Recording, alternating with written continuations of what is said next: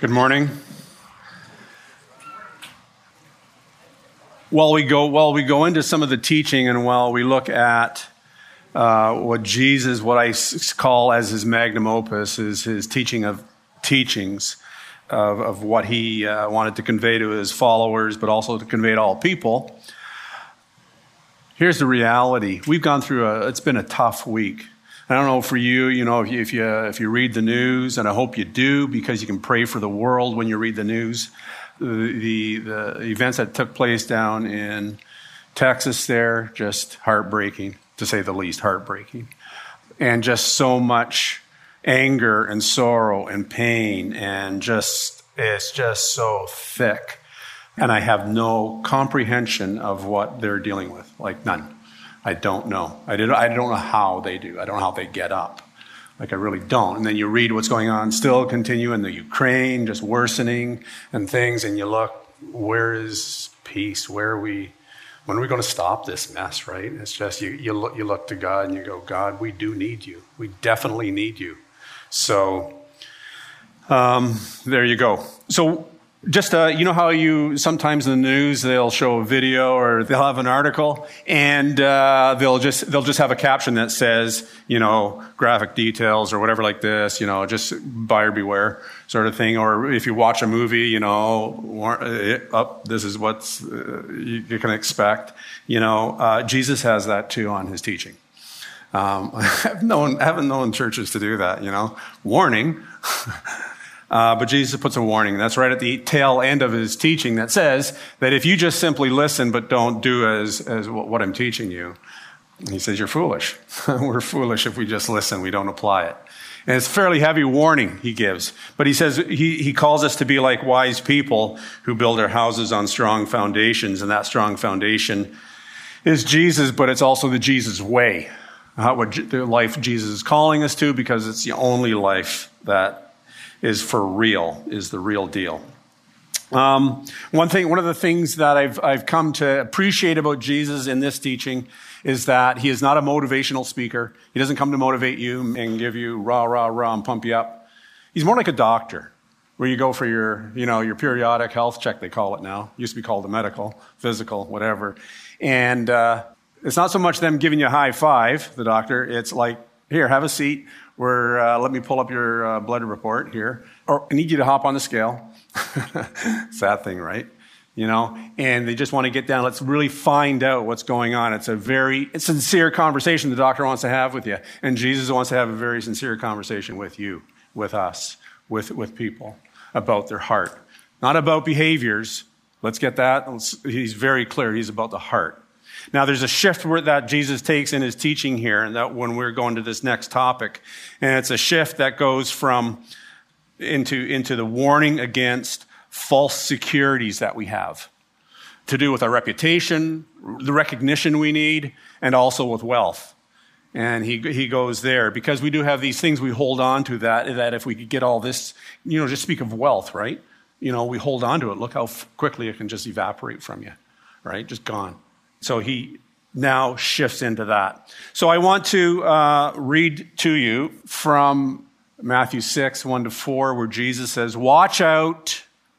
Don't do your good deeds publicly to be admired by others, for you will lose the reward from your Father in heaven. When you give to someone in need, don't do as the hypocrites do, blowing trumpets in the synagogues and streets to call attention to their acts of charity. I tell you the truth, they have received all the reward they will ever get. But when you give to someone in need, don't let your left hand know what your right hand is doing. Give your gifts in private, and your Father who sees everything will reward you." Now, on the surface, this topic seems really easy, because all it would be like, okay, that's your teaching. We all go out, do something nice, don't tell anybody that you did it, and good. You can check that off. Done it. That's not what Jesus is after, because if we start to see these as little checklists that we got to go through and we make sure we do all these things, we just fall right into the trap of legalism, and we rate our goodness depending on how many check marks we got. And if you only have a few check marks, not so good. But if you have a lot, look at me. And this is exactly what Jesus goes after here. So he says, don't do as the hypocrites do, blowing trumpets in the synagogues and streets to call attention to their acts of charity. Now, can you imagine what that must feel like to watch someone do that, to blow trumpets? And literally, they did that. Some did that back then. Dun, dun, dun, dun, look at me. Right? So weird, so awkward. Right? You'd wonder, right? It begs the question, why would someone do an act of kindness or give a gift to someone and then broadcast to everyone, look at me, look what I did? But people do that, right? People do that. It's weird. Now, imagine someone comes to your birthday party, right? And they have their gift. And then when you open it, they go on about how they got it, where they got it from, how much it cost, and because they love you so much. And all of a sudden, this celebration turns into, it's not about you anymore. It's now about them and look what they did. And it's so awkward, and it's a little bit stinky because everybody can smell it, right? Nobody says anything, but they can smell it, right? Now, a surface response would be, what is their problem? Right? That'd be the surface. You wouldn't say it, but you'd think it. People think it. What's their problem, eh? Or they're rude or whatever thing. Anything like that. Jesus, though, if he was there at that party, he would tend to want to know what's behind that. Go into the heart. Let's go down here. You're reacting some way because there's something going on in your heart that we need to bring up to the surface here and recognize and acknowledge. And Jesus does that. He wants to know what's going on inside. And in this topic, Jesus, again, is going after the heart. It's not the behavior. It's what is going on. Because the reality is there's something in the heart, something like this, where there's a void. Something in there that needs to be filled. There's a longing there that the person needs that's not getting met. And so we do the things we do. It drives us to different various actions. And in here, it was about getting noticed. And Jesus wanted to know, digs down, what is that all about? It's this thing called motive. The thing that moves us to act, be it good or bad.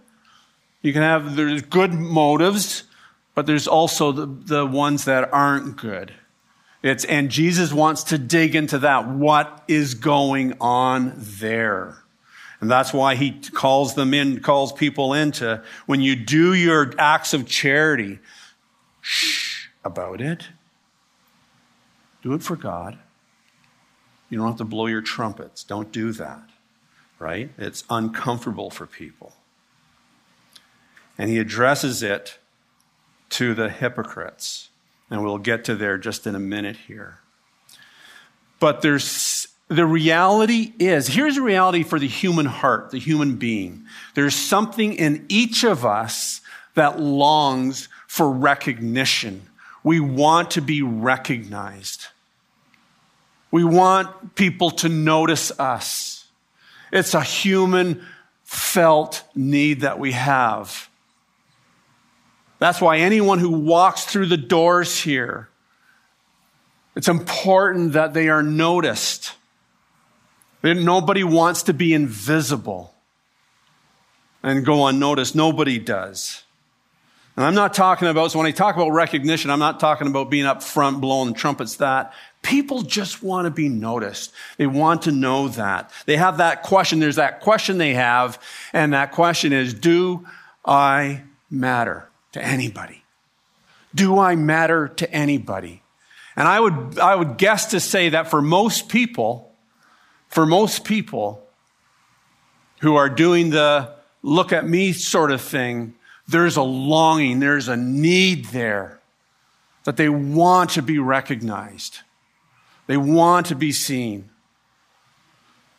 It's not so much that they're being rude. Maybe they are. But I think for most people, it's, do I matter? And Jesus addresses that. It's one of the things, that's why families, relationships, groups, clubs, those things we want to be a part of. You look at how the world is organized in cities and towns and villages and counties and countries and nations. We have our flags, our languages. Why? Because I know that's where I belong. Right? I know that. There's that sense I belong somewhere. Here's a reality. There's millions of people who are stateless. You know that? They don't have a nation. They are in refugee camps all over the world. And they don't have, no, there's no nation that will take them. It's painful what they have to go through. Painful. And the question they're asking to the world is, do I matter? Right? But let's get back to what Jesus is getting at here. I mentioned that it's interesting who Jesus addresses. It's not just the religious elites or the Samaritans or, hypocrites is who he addresses. He says, don't be like the hypocrites. And a hypocrite comes from the whole thing of acting. That's, in acting, the actors portray someone they're not, right? Because whoever you watch in a movie or whoever your favorite actor is, that's not who they really are in real life. We all know that, right? That's the whole idea. And you want that in acting, right? They play. The reason they're good actors is they can be someone else. That's what makes them good. But when you apply that to how you live your life, that's when it goes sour, goes south. That's when the hypocrite, what you're presenting to other people, totally different from what's in here. The two don't jive. It's like this facade you have. Oh, they must be like this, but underneath they're not at all like that. Not at all. Right? And Jesus calls that out, that whole thing of the hypocrites. And it's tough. Church is very good at it. In the sense of, I grew up, I don't know about if you grew up in the church, and now here it's not, but when I grew up, it was very important that you put your Sunday best on. Saturday nights, I don't know what you do on Saturday night, but when I was a kid, Saturday night, we made sure our shoes were polished for Sunday. That was important. And I just thought that was important. And I was used to that with most of the churches I grew up, and then stumbled upon the Vineyard, and it was like, they dressed down. There is no polishing going on Saturday nights. And you see that, throughout the other churches, right? Now, it's no longer, that's not the big deal anymore. But where you present a facade. And that can go south very quickly. One of the big news items this week, and it was David Roos mentioned it on Friday night, but the Southern Baptist Convention, largest denomination in the U.S., they had their big gathering, and there's going to be another one in June. But what's come out for them is a huge report on the sexual abuse that has taken place throughout their churches with their church leaders towards congregants, towards children and youth, towards other staff. And as if that's not bad enough, worse than that was the fact that their high-ranking leaders in the church, what they would call their executive officers, how they suppressed it over the past number of decades to the point of denigrating people who were victims, hushing them. 300-page report. And the report is a hard read. It's a hard read. It's painful. And that came out. Now, on the plus side, if you want to say there's a plus side, they're addressing it. They're addressing it. But don't doubt for a second that there's not damage that has been done. Damage has been done. In the New York Times, there was a commentary written by one of their, a guy by the name of David Brooks. He's written for the Times for the last 20 years. He's part of the New York Times. He's a journalist. And what he's known for, he wrote a book a number of years ago called The Road to Character. And on May the 26th, he wrote an article, and he entitled it, The Southern Baptist Moral Meltdown. pointing out in his article how they say one thing, but they do something else. Now, why do I bring this up? Because it's reality. It's things we got to talk about. What Jesus does in his sermon, what Jesus does in the Gospels, he's calling people to real life. And living like hypocrites is not real life. It's fake. And things don't get addressed. But David Brooks, I want to read to you his closing paragraph. It's not long. And he says this: we're living in a period of wash and cruelty, not only with abuse scandals, but also with mass shootings, political barbarism, and the atrocities in Ukraine. And how much will the pummeling act of experiencing the news these days lead to empathy erosion? Where will the forces of rehumanization come from? Apparently not from our religious elites. That's a scathing indictment. But we shouldn't be surprised by that. And what we got to be careful we don't do is jump and go, how dare you, David Brooks, say something, point to God's church like that. And it's easy for you to spout that off. Because you know who else said something very similar to that? Guess. Yeah, Jesus did. Absolutely. Jesus did. He's talking to the crowds, talking to his disciples, and he says these words. The teachers of religious law and the Pharisees are the official interpreters of the law of Moses. So practice and obey whatever they tell you, but don't follow their example, for they don't practice what they teach. They crush people with unbearable religious demands and never lift a finger to ease the burden. Everything they do is for show. Ouch. Jesus is saying something very, very similar. And he goes on in that passage in chapter 23, he goes on to say they are a lot like cups that are clean on the outside, but inside they're dirty. They haven't been washed. They're like whitewashed tombs, he says, that are filled with dead man's bones. And he calls the Pharisees out. You're good with the show. But again, you have to go back to, so what is going on in the hearts of the Pharisees? What's going on in the hearts of us who need recognition? Why is there this need, this hunger for recognition? Why? What is there? What's missing? He says, we go back to his words in his teaching in the Sermon on the Mount. And Jesus says, watch out. Don't do your good deeds publicly to be admired by others, for you will lose the reward from your Father in heaven. And that word reward is used 3 times in his passage, what we're looking for, right? Well, that thing we're looking for.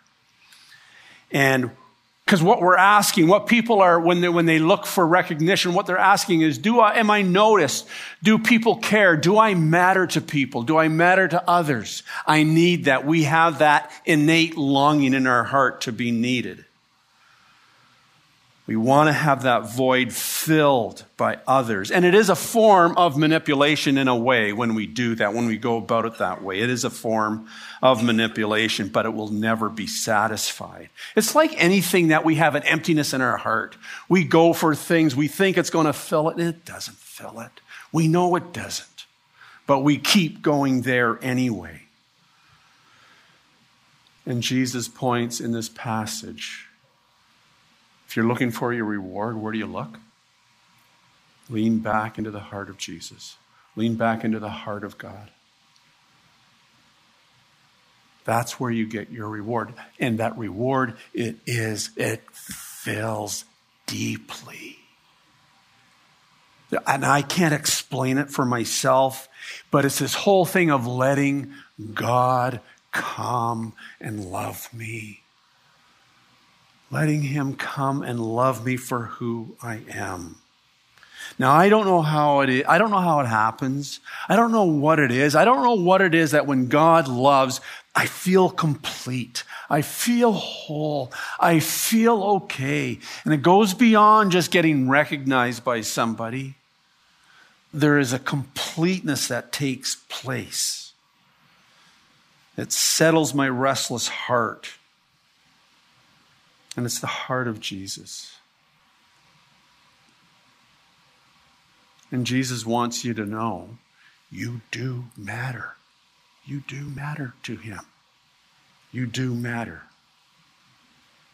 One of the poignant times in Jesus' life was when he had a deep love for the city of Jerusalem, deep love for the people. And Luke records in his gospel that when he looks over at the city, he says these words, "O Jerusalem, Jerusalem, the city that kills the prophets and stones God's messengers. How often I have wanted to gather your children together as a hen protects her chicks beneath her wings, but you wouldn't let me. You wouldn't let me." Do you hear what Jesus is saying there? I want to gather you. I want to love on you. I want to do that. He's always looking to gather those who will let him. There's an account in the Gospels that is very profound, that really shows this willingness that if we will just let him love me, God will, is when Jesus was on the cross. And there was a man, and Luke records this. It's what I like about Luke. He captures some of the stories, which tells me a lot about Luke's heart. But as Jesus was there in the process of being executed, there was another guy in the process of being executed as well. He turns to Jesus and he says, "Jesus, remember me when you come into your kingdom." Because he had no other place to go, right? When you're at the end of your life, you're at the end of your life. What he was saying to Jesus, "Jesus, will you recognize me? Will you remember me? I don't want to be forgotten. I don't want to just disappear." And like a hen with her chicks, Jesus took him under his wing and spoke these words to him. "I assure you today, you will be with me in paradise." And you see the actual physical embrace of God taking a person under his wing and saying, "I will love you. I recognize you. I see you. You matter in the kingdom of heaven. You matter." Beautiful picture.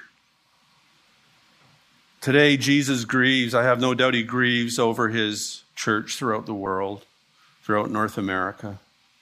And I think Jesus says, "How I want to gather you." Just as a hen protects her chicks beneath her wings, that Jesus longs to gather us if we will just let him. So easy, so simple, right? That void in your heart, I tell you right now, and for those who are watching online, I say to you, there's only one who can fill that emptiness. Because we can run in different things to try and fill it, and it never fills. Never lasts. It's like eating cotton candy. Tastes good. Doesn't sustain you, though. There's no diet that's come up with cotton candy. It doesn't work. But Jesus, God's love sustains us, makes us whole, makes us complete. It's that shalom that we're looking for in our lives. That peace that Paul talks about, passes all comprehension, that we don't understand, that we don't get. What's the reward that you get? What's the reward? When you run to Jesus, Your reward is you're known, you're remembered, and you are loved. That's the reward. And that's why Jesus says, don't do your good deeds to get recognized by others, because you'll get your reward. It's not going to last. Jesus says, go about doing it quietly and let your Father reward you. It's leaning back into the heart of Jesus. It's what it is. Letting him love you. John got it. John knew it because he was the one who would lean back into Jesus. Beautiful. Jesus, you go right to the deep into our hearts. Oh, you have a way, God, to just go and just take your finger and go all the way down and bang, touch on that sore spot. And God, how we want to be known. Every human being wants to be known, wants to know that they matter. And Father, I thank you that you are the one who says to us, you matter. You matter to me. If you've never encountered this Jesus, you need to know you matter to him. You matter. Doesn't matter who you are. You matter. Doesn't matter what you've done. You matter. That man on the other cross beside Jesus knew he had nowhere else to go. He had nowhere else to turn to. All he asked Jesus, will you remember me? And Jesus says, I'll do way better than that. You're going to be with me in paradise because you matter to me. And so, Father, Lord, I just pray for those who are listening. Lord, for those who have never encountered you, I pray, Lord, they will just turn to you and say yes to you. Turn and face Jesus now. Hear him say to you, you matter to me. That's what it means to say yes to Jesus. That's your reward. So that your heart will be complete. Your life will be complete. And you'll be in that love forever. I pray for your word, for your breath to go deep into people's hearts. To fill that void. To fill that void. We say, Lord, together, come, Holy Spirit.